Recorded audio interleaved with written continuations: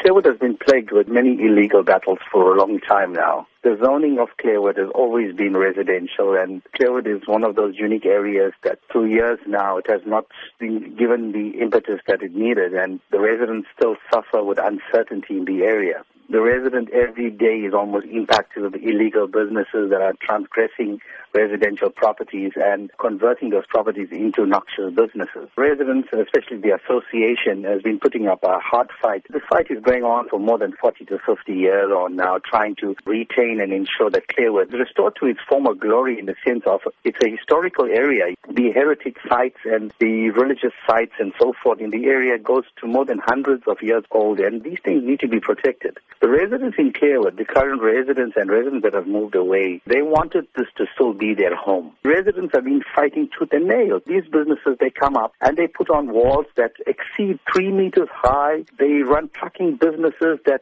really impact on the area. In the last 6 years on now, we've lost more than 14 lives of residents in the area under the wheels of these trucks. Apart from that, hundreds of accidents, and I'm sure SABC and Metro Police stats would reveal that. It is factual.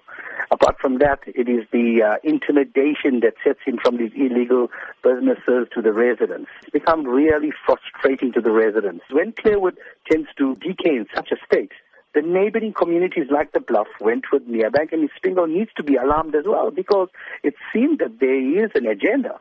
And the agenda is clear, because it's clear that eThekwini has an hidden agenda. The agenda is basically to industrialize the area, and this is what we've been fighting for the last 40 years on now.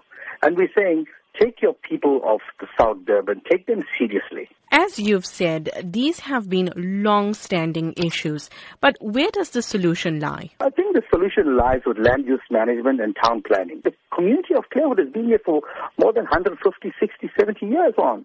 And we're saying, while we are still living, we need the services. We need the sort of attention that we deserve. We have now decided to take this matter to the courts, because we believe it is a right of the residents to retain this area. It is probably the last historical area of our forefathers, and we need to protect this heritage.